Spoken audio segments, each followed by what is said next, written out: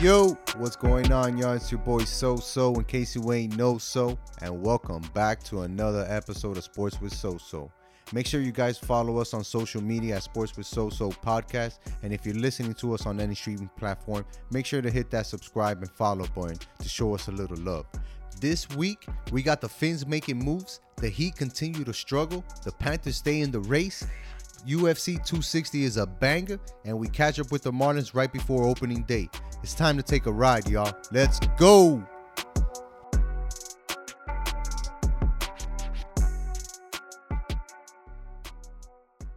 And let me tell you, it sucks that I was out of the country. You know, not sucks that I was out of the country. Yeah, bro. How you gonna say you were just in Brazil for like 10 days, which is always amazing. How you gonna say Brazil is amazing? It sucks to be where you are. Come on now. Right? Jet life so is a real thing. But it was really dope to be in Brazil. But at the same time, there were so many things happening in Miami that it caught me off guard. And I was like, damn, I wish I was there to like drop an immediate episode or some shit like that. So forgive me if this episode feels like, you know, a lot of pent up sports angst, I guess, or anxiety, because I was really fucking pumped to see the Dolphins making moves and position themselves to be real winners. Yeah. You know, something like the Miami Heat are doing and have done, and we'll talk about that too. But it's refreshing to see it come from the Dolphins. Really refreshing, bro, because I knew they were going to make a move at some point in the draft, right? Moving back from third overall, because we're not getting a quarterback. We're fully invested in Tua. Right. You know, we made moves to solidify that. So we knew we were going to be moving back. It was just a matter of how far we're back. And damn, I felt like we robbed San Fran just to have him move up to, you know, those 9 picks into the third. I mean, it's all about leverage, man. We had the leverage in our hands. We had the third pick, and we have another pick later in the first round. You know, we have draft capital, and it made sense for them. It made sense for us. This is a really good move, man. This is not in typical Dolphins fashion. I was texting you. I was glad you had internet at least over there when you were over there, because I was texting you everything that was going on. I was about to drop a solo podcast, you know what I mean, just to make sure we were still updating everybody. But no, man, yeah, they pulled a hell of a move with that move with San Fran. We got a buttload of picks, and then shortly thereafter we made another move with one of those picks. Yeah. So it was a busy day. And let's think about what we got from San Fran and how it's going to translate to Dolphins' success, right? We were very patient in free agency, and we targeted certain players that we were like, okay, maybe you're not the biggest name out there in free agency, but you can definitely plug a hole and help us out in a spot. We signed a linebacker. We signed a defensive lineman. We recently signed Will Fuller to help the wide receiver core. We signed that old lineman that we cut 2 days later. Yeah. And even still, it didn't even cost us that much. No, right? It didn't. We got a pick next year. I love the no-nonsense approach to it, right? Like, hey, if you're not going to come and help us win, you're out, dude. This is about winning, not about being in Miami and having a good time and partying it up on South Beach or whatever in Wynwood doing your thing. Nah, you got to be working here, you know, because we're committed to winning. And you can see that in how Chris Grier and the Dolphins front office is moving. I mean, I was shocked, bro. Shocked to see that it was San Fran that gave us 3 first-round picks. Shocked because they have Jimmy G. They can probably ride him for a year, see if he's good or not, see if they lose, if they tank, if maybe they get another quarterback next year. But this draft class is heavy on quarterbacks, and they felt like they absolutely had to get something for the future, and it cost them those 3 first-round picks. Yeah, and the draft class helped the Dolphins leverage all that much more because we are a top 3 pick. Hell yeah. There happens to be 3 really good-looking quarterbacks right now in the draft, so that just helped us out on our end. We made out like bandits. Absolutely. And let's not forget, dude, that's not the 3rd pick because we sucked. That's the 3rd pick because we got that from the Houston Larry Tunsil trade. So look how we flipped this. We give them the 3rd pick in exchange, right? Miami got the 12th pick. No, we'll bring it back. Bring it all the way back. Bring it all the way back. So we give Tunsil to the Texans, who was one of our I mean, you remember Laremy Tunsil, you know, wasn't he the one that had the video that came out the day of his draft? With the bong mask. With the bong, the gas mask that he was smoking. Then all of a sudden, this first rounder dropped to us, and we were like, holy shit, we just came up on a gold mine here. And then, you know, we get him, and we did what we did with our previous regime with Tannehill and everything, and that kind of all went to shit, and we kind of disbanded everybody and got everybody out of town and started fresh. And you know, obviously he was one of the better returns in the sense that we got a conditional first round pick, and it was all going to be where, you know, where they ended up and whatnot, which they didn't do all that great last year. Set us up prime with now the number 3 pick in this year's draft. No, we came while up. we still have our 18th pick. You know, that's Correct. our regular first round pick. So Correct. we had this spare first round pick, which you never have, and it happens to be number 3. So boom. So automatically we flip that right trade into 3 extra first rounders. We get the 12th pick in 2021. We got a first and a third for 2022, and we got another first for 2023. That's incredible. That's a hell of a haul. You never see that. I mean, not for the Dolphins. And look, either way it works out for us, right? Because if San Fran sucks, it's almost a top 10, top 15 pick, which, hey, I ain't mad at, you ain't mad at, nobody in Dolphins Nation would be mad at. And if they're good, guess what? It's still an extra pick that we have that we can leverage for something else or make a pick out of need or a want, right, in the future, in those future drafts. So excellent haul. And that's just to swap that third pick. Genius move by Chris Grier. You know, I got a new nickname for him. What's that? Since Pat is the godfather, right, how about we call Chris Grier the consigliere? The consigliere? Yeah. All right, I guess we can. It kind of rolls with it, right? Yeah, Consigliere, he's the right Chris hand. He's the Grier. right hand right there. He's the right hand because he's learning, obviously, from that organization and saying, man, this is how winning works down here in South Miami or South Florida. Let's do it, you know? So the Dolphins weren't even done there. They immediately flipped one of those first rounders that we got from San Fran and swap it with Philadelphia for their 6th pick. And we also gave them a 123rd pick, which is a 4th rounder in 2021, which wasn't, again, an original Dolphins pick. We got that from Dallas, right? And we gave them a 2022 first round that we got from San Fran. In exchange, the Dolphins get the 6th pick in this year's draft to move up to get a target for Tua, which we'll talk about right now. And then they also get a 5th rounder in this year's draft. So now the Dolphins have 2 first-round picks, 2 second-round picks, 2 third-round picks, 1 5th, and 2 7th for a total of 9. And we're coming off one of the best seasons that we've had in a long time. A 10-6 season where we missed the playoffs by pretty much half a game. In a pandemic year. In a pandemic year. So, I mean, now we have all this ammunition. Starting more than half games. Yeah. And now we have all this ammunition going into the draft with, you know, a good nucleus of guys, a good front office, a good coaching staff. It's going to be tough for the Dolphins to mess this one up. And even though I know what you're thinking, don't worry. The Dolphins will find a way because that's kind of what you know, history has taught us. I think that we're turning a new page here, guys. I think we're heading in the right direction here. I agree with you 100%. I really have a lot of trust in this Dolphins organization to make the correct move and to make the smart move and make the right pick. For instance, with the 6 now. So we moved essentially 3 spots back, earned 2 more first-round picks, right, for the future. And now we're in a position where we can really pick and choose whatever playmaker that we want. We know that there will be 2 wide receivers in the top 10 readily available, right? We have the kid from LSU, and we also have the Heisman winner from Alabama. And now we have a new candidate that's emerging, the Pitts kid from Florida. Yeah, dude. So I was going to ask you about that because you know I'm huge on the tight ends, right? This kid is a stud. He's looking like a beast. All my buddies have been talking about him and saying, hey, are we going after this guy? I mean, he's possibly the best prospect in the draft. What are you looking at? What are you thinking? Should we add him? Should we go after him if he's there? Let me ask you this question, right? Do you think that we should continue to invest in the tight ends? Or do you think that the tight ends that we have right now are good enough to be good playmakers, reliable playmakers for Tua? I think Gesicki is that guy. I think the other guys are okay. You know, they're role players. They're not these franchise guys. I think Gesicki's that franchise guy. He's able to make those plays.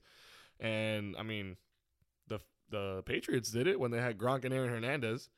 I mean, we all know what happened with Hernandez and whatnot, but you know, when they were still playing and playing at their best, that those 2 guys were beasts, man. You know, coming on either side of the field, they were able to open shit up, and it was great. It was insane. Well, here's my thing, right? I feel like for Tua, you need to get a wide receiver that is an excellent route runner.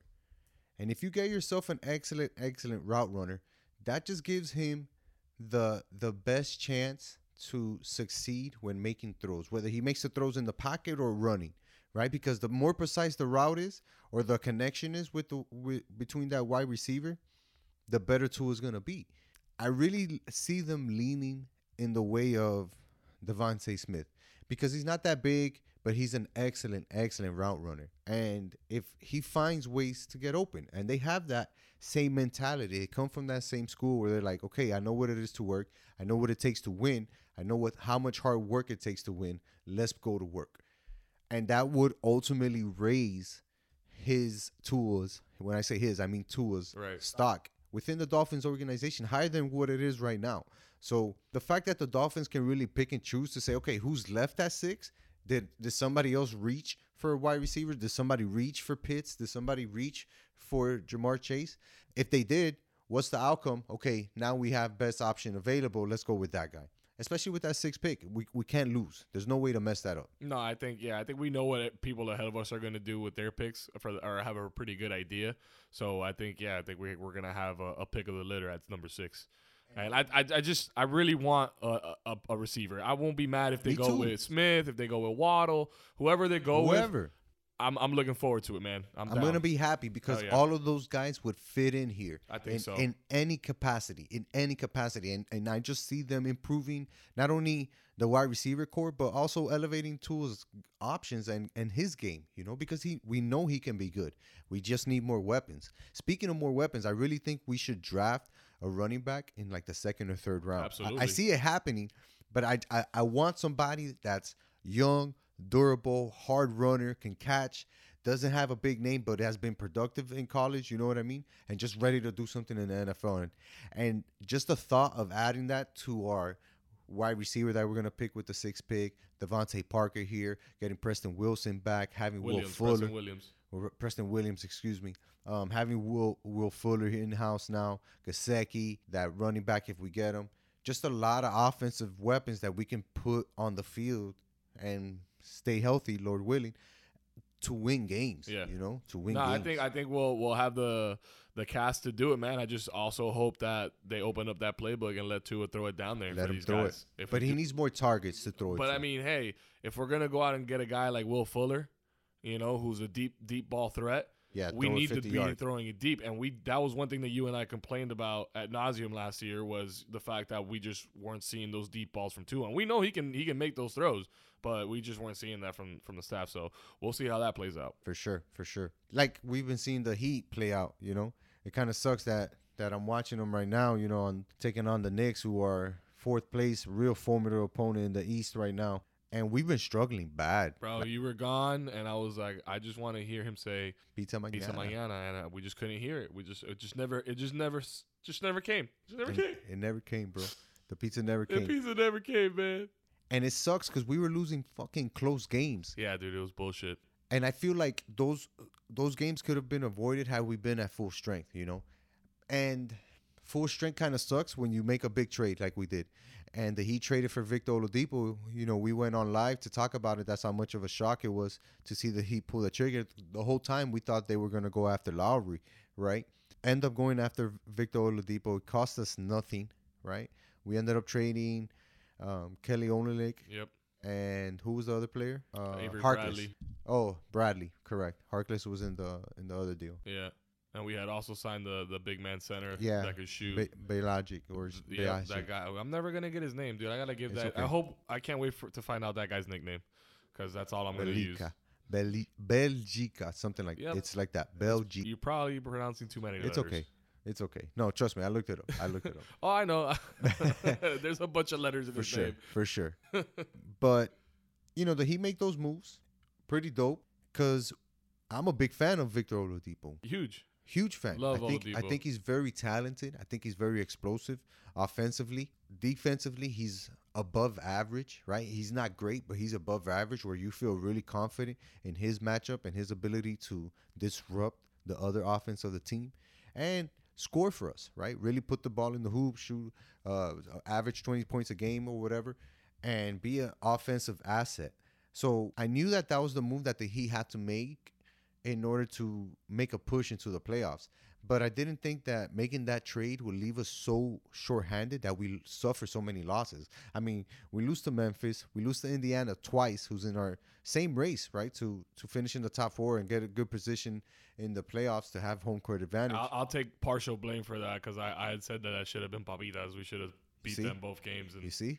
We took Oladipo. We won that battle. Yeah. But, I mean, he didn't even play for them anymore. He was already in Houston. He was already in Houston, bro. They were still sour about that because when he was in the Pacers, he was talking to the Heat like he wanted to come play with us. So they were bitter about that, and they beat us. And I'm sorry. I take partial credit. Whatever. You take those 2 L's. Then we go on the road. We lose to we lose to Phoenix. We lose to Portland. And we lose to Charlotte. Games that you look at and be like, man, normally if the Heat are playing well or doing the things that we can see them do, they're winning those games. They're winning those games against those opponents because if you look back at the games that we've had this season, we've won. But when we're on the road, we struggle. We struggle bad. That's been we struggle bad. We struggle bad. Yeah, man, it's not looking good on the road, which is terrible. I mean, because every series comes down to you're gonna play half of them at home, but the other half are away. We're 10 and 12 right now. We're under 500, 10 and 12 on the road. That's awful. It's a toss-up, but not even a good one for us. That's not even the worst part about it. The worst part about it is this. We're 5 and 14 against opponents that have winning records. So that means that when we face somebody who is as good or better, just in the standings, right? Just win-loss record, period. We're giving it to them. And we're losing those tight games. A lot of them are tight, exactly. And they're tight games. Yeah, they're not complete blowouts. I think a couple of them recently were. Every team's going to lose blowouts, but we're not losing 10 blowouts a season or some shit like that, right? No. So most of the times we're going to lose games by like 3, 5, 6 points. And those are close games for us because we can look back at them and say, fuck, if we had done this different, if so-and-so had just made 2 more free throws, we would have been in real good position to win the game or winning by so-and-so points. Now that the Heat are struggling, they're still shorthanded, right? Because Victor Oladipo's not playing for us. Belgica, like I said, he's starting to come back and really get on the floor. No Dragic, no Nunn. They've missed a couple of the last games. It's really just Jimmy and Bam out there. Yeah, Jimmy's been hurt too. He's been playing recently and balling out. But more to my point was this, and you could kind of speak on it. We've been getting inconsistent play performances from players like Hero and Duncan that don't really help those guys in that third option. You know what I mean? So if we had that third option, a consistent scorer, right, to just consistently keep the offense afloat, which Victor Oladipo can do, obviously that's an immediate impact and an obvious plus that'll help the Heat. But we need to see it as soon as possible. We can't have Victor Oladipo have those injury concerns that he's shown in the past, where he's shown to miss some games here and there and really be at an all-star, superstar level down here in Miami, because if you come to play for us and you're a big name like him, that's the expectation. We're expecting you to be a big-time producer almost to superstar levels, especially when you have the talent around you like we have, because it's not like you're playing with scrubs. You're playing with Bam, who's probably the best upcoming player right now, and you're playing with a seasoned vet who's the biggest dog in the NBA in Jimmy Butler. So Victor Oladipo has to come in here and really ball out, in my opinion, for this shit to look good. So when do you think we're going to get to see Oladipo really kind of, getting a swing of things with the team and putting in some minutes with the team? Right now he's out with an illness. We're recording this Monday night as they're playing. Who are we playing with? We're playing the Knicks on the road. Right. We're playing the Knicks right now. So another tough game against a team that's in 4th place. So we're without Oladipo tonight. When do you think we should see him coming into the rotation and making an impact? Shit, I wish he was playing tonight because it's already been we all do.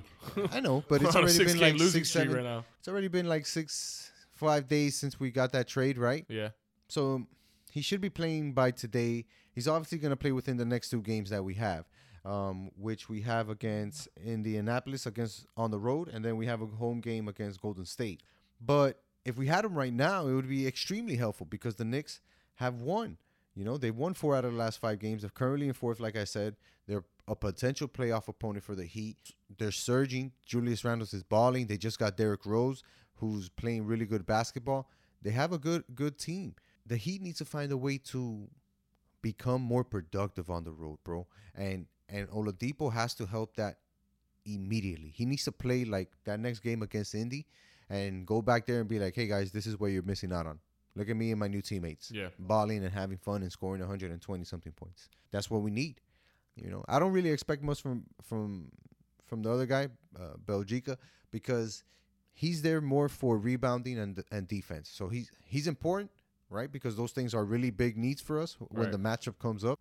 But he's not going to give us offense. He's not going to play a ton of minutes like Oladipo is.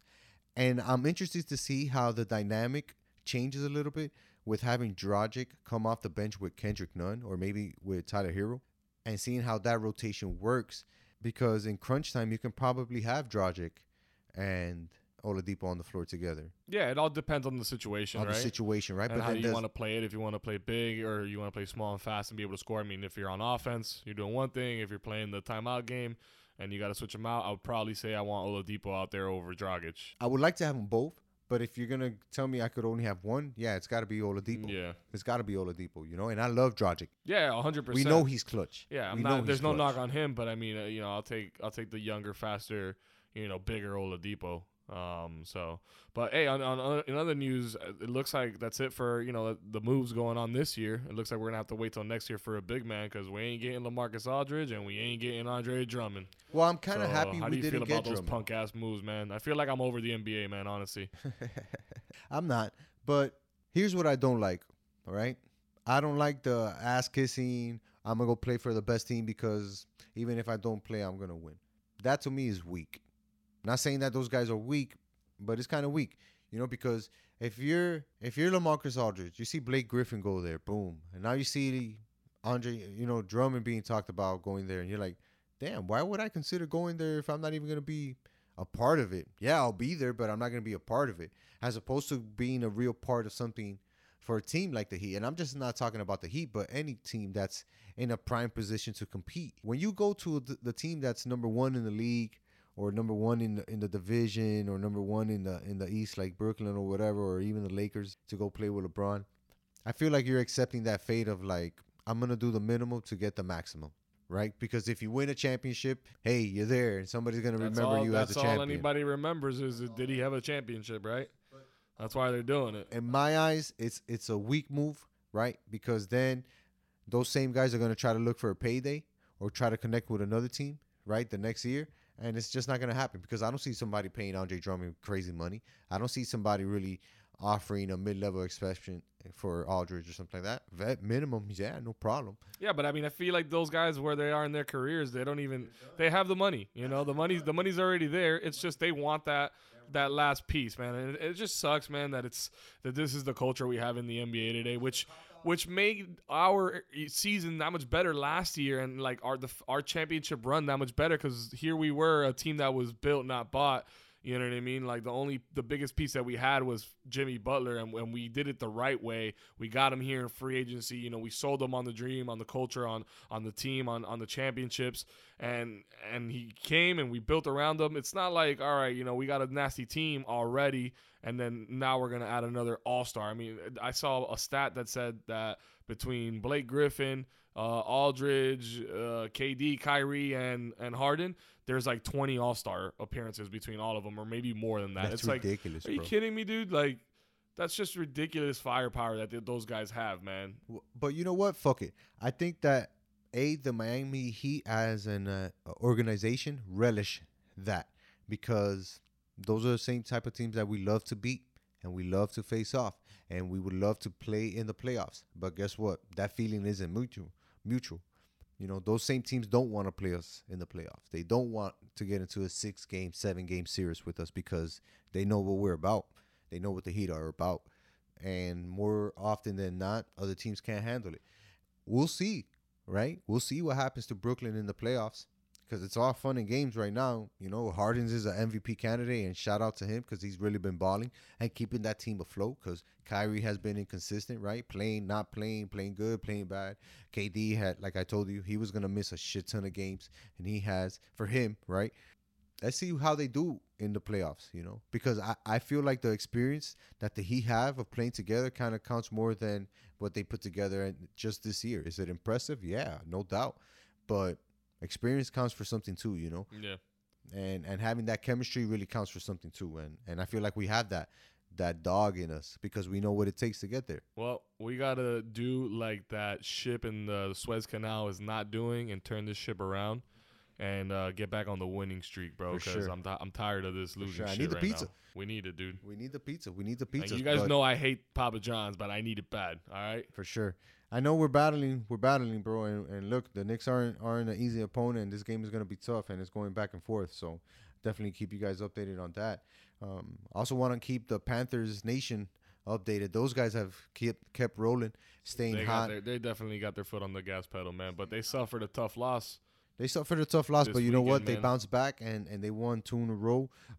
One of them was a costly win because we lost our defenseman, Aaron Ekblad, who took a real bad hit. That's what I was referring to, the tough loss. That was the tough loss I was referring to right there. Well, they had lost a tough loss before. No, yeah, I know, but I was talking about him, man. That sucks, man. It looked bad, bro, because anytime you see the guy, anybody, bro, in the air cast, it's like, fuck. You automatically assume something's broken. Mm-hmm. Yeah, not necessarily the worst, but you know that something is broken, And that kind of sucks in the sense that he's arguably their best defensive player. And when you don't have your best defensive player, I don't care what sport it is. It doesn't matter. It doesn't matter what the sport is. You're going to suffer. Yeah, you need that, especially, I mean, on the Panthers, that are very defensive minded. He was basically the heart and soul. That's a tough loss. Tough loss, man. But I feel like the Panthers are primed to bounce back because they kept pace even with that loss, right? Mm-hmm. Before the 2-game winning streak. They kept pace in the East. They're currently at 48 points, 1 point behind Carolina, who has 49, 2 points behind Tampa Bay, who has 50. Looking good. Which is looking good. And they even been without some of their attacking talent because they've had a forward out for some time too, which is Patrick Hornqvist. He's a good goal scorer. The captain, Alexander Barkov, who's pretty much the heart and soul of this team, and the leader, he's been out for a couple of games, and they just find ways to win, which is kind of the opposite of what we've seen from the Heat, right? When the Panthers go shorthanded, they find ways to win. Yeah, it's not pretty, but a win is a win. And when you can take points or take games and really position yourself for the playoff run and build that momentum, you have to take advantage of that. And I like what the Panthers are doing, bro. They always take advantage of those opportunities. So, yeah, they'll lose 2 games, but then, boom, they'll bounce back and win 4 in a row. Or win 4 out of the next 6 out of the next 8, which is really good for. That's like the signs of a quality hockey team, right? Being able to take a loss, bounce back, move forward, keep winning.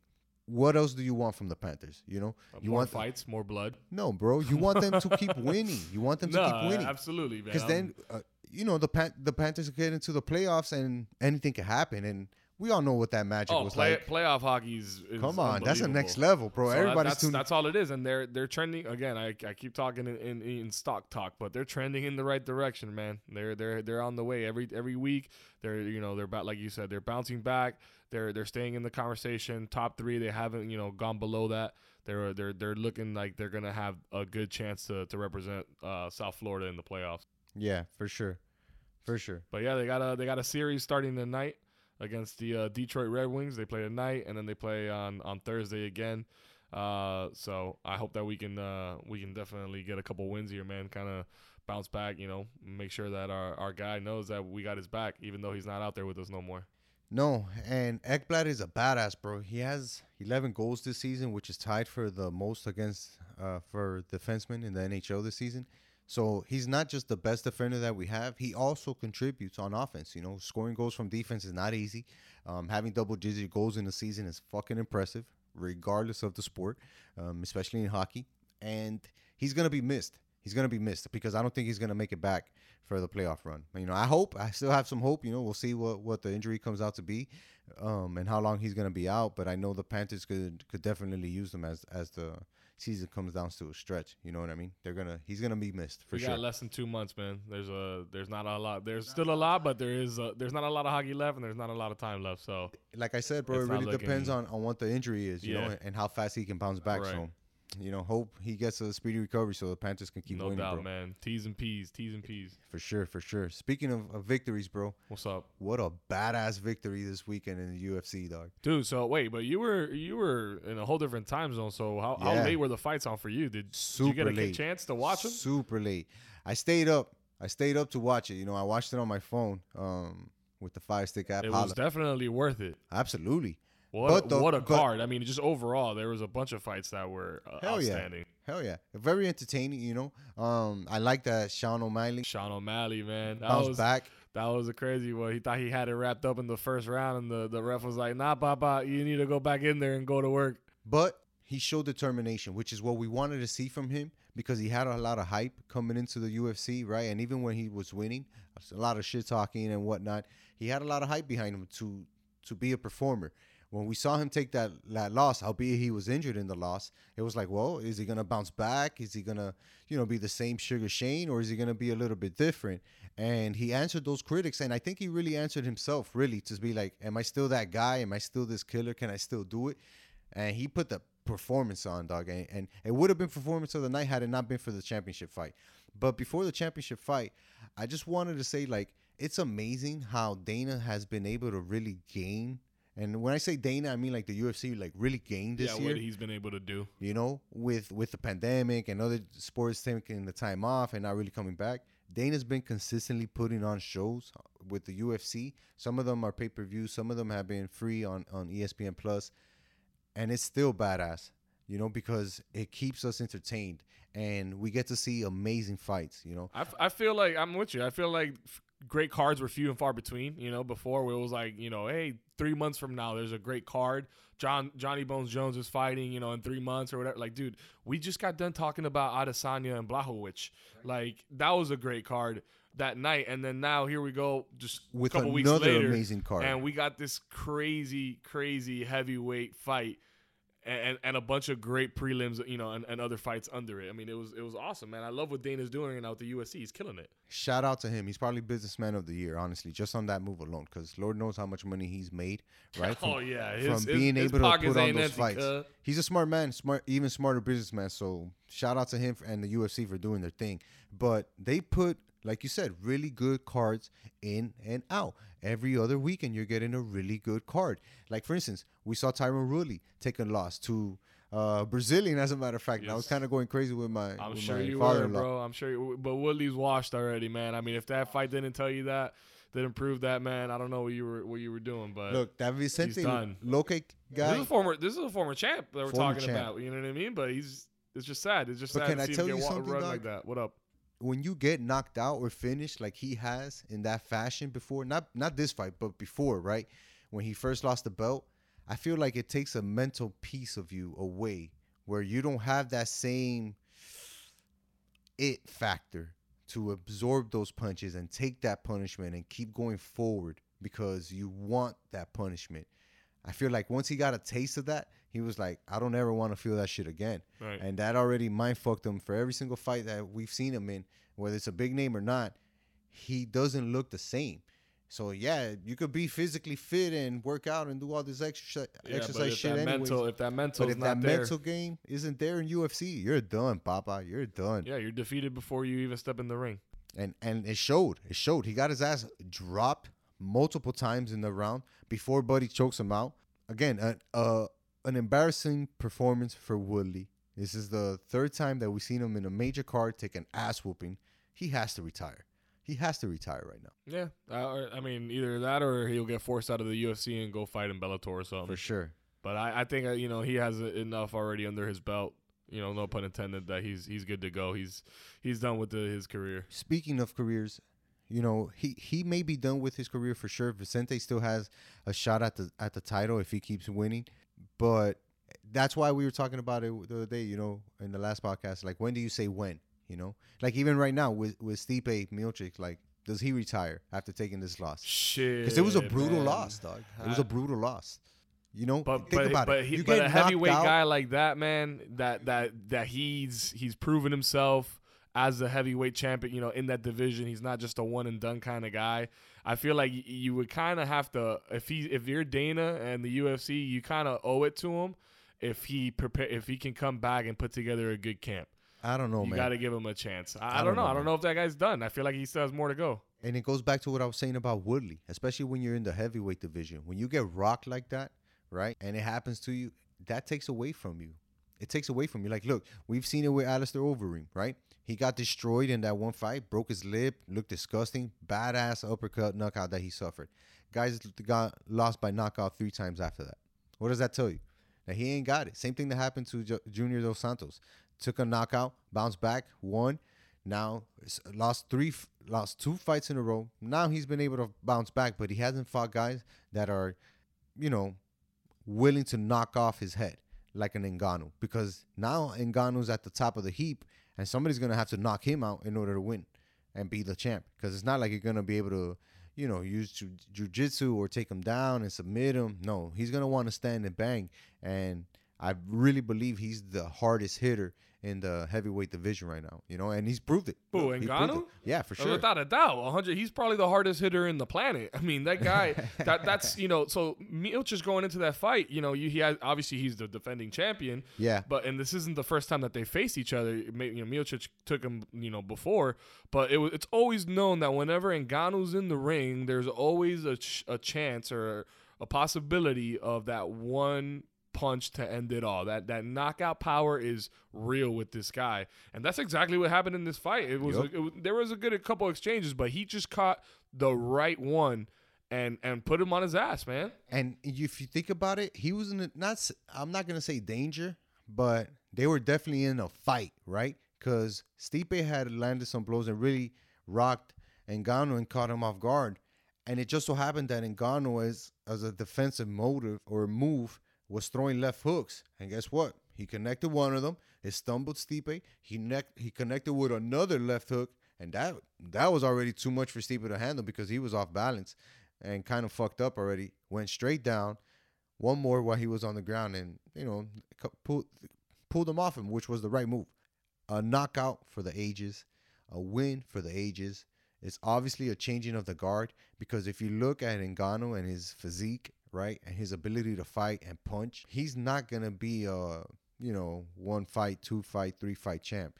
He looks like he's gonna defend that belt for a long time, and that's just scary to think of, scary to think of. Well, who knows? Maybe John Bones Jones comes back and says, you know what, bro, let me show you a thing or two about the heavyweight division, and puts him to work. But I think that Miocic deserves a rematch, man. I think now they're split 1-1. And I think it's only right that they run it back, for the trilogy, and make it a movie. Well, let me ask you this: how about the John Jones possibility? Because if you think about it, Derek Lewis is probably the number 1 contender, right? He's bounced back. He's gotten 2 knockout wins since he suffered a loss. Should he fight Ngannou? Should UFC make the big money fight and go after Jones versus Ngannou, even though Jones probably isn't ready right now for heavyweight? Because I feel like I should see Jones one time in a heavyweight division, right, before I see him fight for the belt in the heavyweight division, when there have been guys who have gotten knocked out and knocked out guys in that heavyweight division that probably have earned a title shot more than John Jones just because he left the light heavyweight division. You know what I mean? Yeah, but I mean, going back, you just said Derek Lewis is the number 1 contender. Derek Lewis already beat Francis Ngannou once. I know. So, but that wasn't the same Francis Ngannou. Absolutely not. This is a grown. He after that fight, he lost. He lost again to he lost to Stipe first, and then he lost to Derek Lewis, and then he went on the win streak. I think those 2 losses were huge for him. So, it could be, they're both big hitters. They're both, haymaker kind of guys that are going to try to throw and connect. So that could be an exciting fight. The rematch would be exciting. Or if Johnny can get his shit together, man, and get back, into the UFC, that guy's an athlete, man. And he'll be able to put together a fight camp in no time to face. That's not my concern. So. My concern is whether or not he deserves the title shot. Right, it's a matter of who's the most worthy. And that's why I go back to the rematch. I think you give Miocic that shot to run it back. That's my opinion. I don't know. But if not, the heavyweight division is kind of slim, even though it's a heavyweight division. there's not a lot of guys there. I mean, it's always the same guys. That's why you get a little bit older fighters and stuff like that in that division. Not a lot of younger guys come out of it, but either one will be cool, man. Those heavyweight fights are always fun, especially with guys that have that knockout power, right? For sure.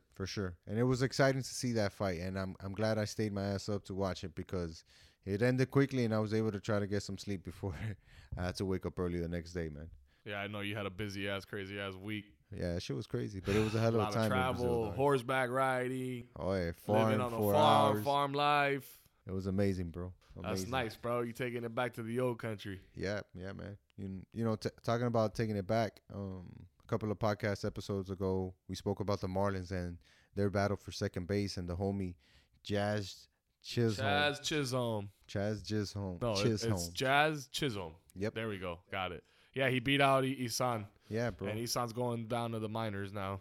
I like the kid. I think he's very talented. You know, obviously Donnie Baseball really likes him, and the organization trusts in him to play. But it's not going to be hard to improve from the on-base percentage of 600 that the second base position, you know, had as an output between two guys last year. Mm-hmm. It's not going to be too hard to beat that. You know, if the kid can get on base and just be an asset, right? Running wise, stealing bases, and being able to turn singles into doubles. I really feel like the Marlins can make some noise offensively, you know? I really feel like they can really make some noise offensively. And we have been, man. So far in spring training, I mean, obviously, going back, we know it's spring training. These games don't really mean anything, but they're putting up runs, man. The Marlins are killing it right now in spring training, man. They're taking down teams. They're winning games back to back. They're looking good right now. They're looking sharp. Yes, it's spring training, but for the Marlins to be 14-5, right, with limited rosters, you know, just going out there and just playing spring training baseball, hitting, fielding, you know, doing the simple basics, because it's not even anything major. You're just doing the basics of the basics. That shows me that two things, right? First thing would be they're committed to the program, right? They're committed to what it is that Marlins baseball is going to be about, right? They want to score runs, and they want to keep people from scoring runs. So they're defensive, but they can also win games 5-2. Second thing, the pitching staff is really starting to come around, right? Even in the bullpen, like the guys that we're going to be counting on to be relief pitchers and the closer, those guys have been doing a great job of just coming in, doing your job, get your outs, sit down, wait for the next opportunity. We have the starting rotation talent, right? We have Sandy, we have Sixto, both Dominican young prospects, guys who have incredible stuff, could easily be 12 to 15 game winners in the majors, right, at some point. We also have Eliezer Hernandez and Pablo Lopez, two Venezuelan cats who are also extremely talented, really good pitchers. Eliezer has more big league experience, right? He's pitched for the Cubs, but he's won 6 games. He knows what it is to pitch in the majors, and he has some interesting stuff that, again, could complement this pitching staff that's really young, really talented, and is learning how to win more often, you know? And unfortunately, we're not going to have our boy holding it down with them, you know, leading these young cats. As we heard last week while you were gone, that Gio retired. He announced his retirement after 13 years in the major leagues. Well deserved, I must say. Absolutely, man. It sucks. It's kind of bittersweet. You know, we just talked about in the episode before where we were excited to see what he could do for us and just to see the hometown kid come back home. But you know what? It's well deserved. He had a hell of a career. Congrats to you, Gio, man. Wish you nothing but the best, man. For sure. He definitely deserves to go out on his own terms, B, really earned the respect that he got in the game of baseball, right? For being a professional, and to us here as Miamians, to putting us on the map and never forgetting where he was from, you know, putting Hialeah first, which is all people from South Florida, especially Hialeah, want to do, right? They want to be successful and put on for Hialeah because that's what we do. But to see him accomplish the things he did in the game of baseball, be a champion, be a key figure, and be a good role model, man. You know, ultimately be a good role model. Yeah, never forget where you came from. And never forget where he came from. Be a humble kid. Take care of his family, you know, take care of his peoples and people that looked out for him. We got nothing but the utmost respect for Gio on this podcast, man. And I feel like the whole city is with us when we say thank you. You know, thank you for holding us down. Thank you for putting us on your back. Thank you for taking us on your journey so that we can always point to the TV and be like, yo, that's Hialeah-Dade County right there on the TV. And that's all thanks to you, Gio. So for sure, we want to thank you, bro. No doubt, man. No doubt. But Marlins baseball starts this Thursday, bro, April 1st. Opening day. I can't wait. I'm excited. We take on Tampa Bay, and I feel like we got to win that game. Hell yeah. We got to start off the right way, man. We got to win that game. Especially with Tampa Bay, who thinks they're hot shit. Fuck Tampa Bay. Nah, I'm kidding. But they're a good team. No, you can say it, man. Nah, you know what? We're beefing with Tampa Bay, bro. It's on sight. Panthers beefing with Tampa Bay. We're beefing with Tampa Bay. Marlins beefing with Tampa Bay.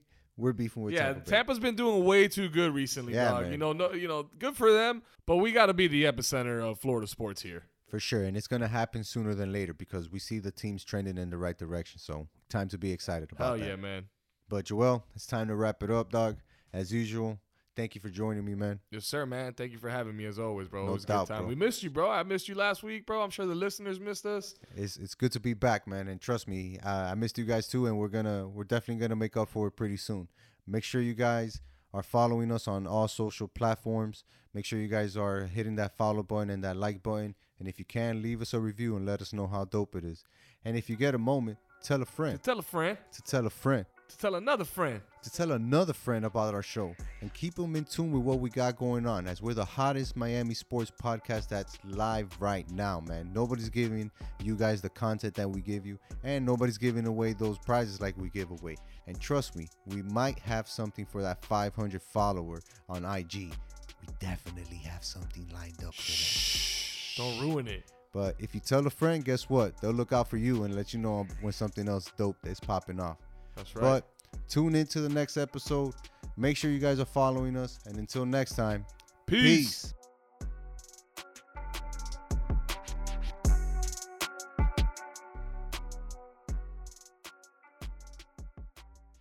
Guess what, y'all? That's right. The Heat beat the Knicks, so it's time for that pizza mañana. Pizza mañana.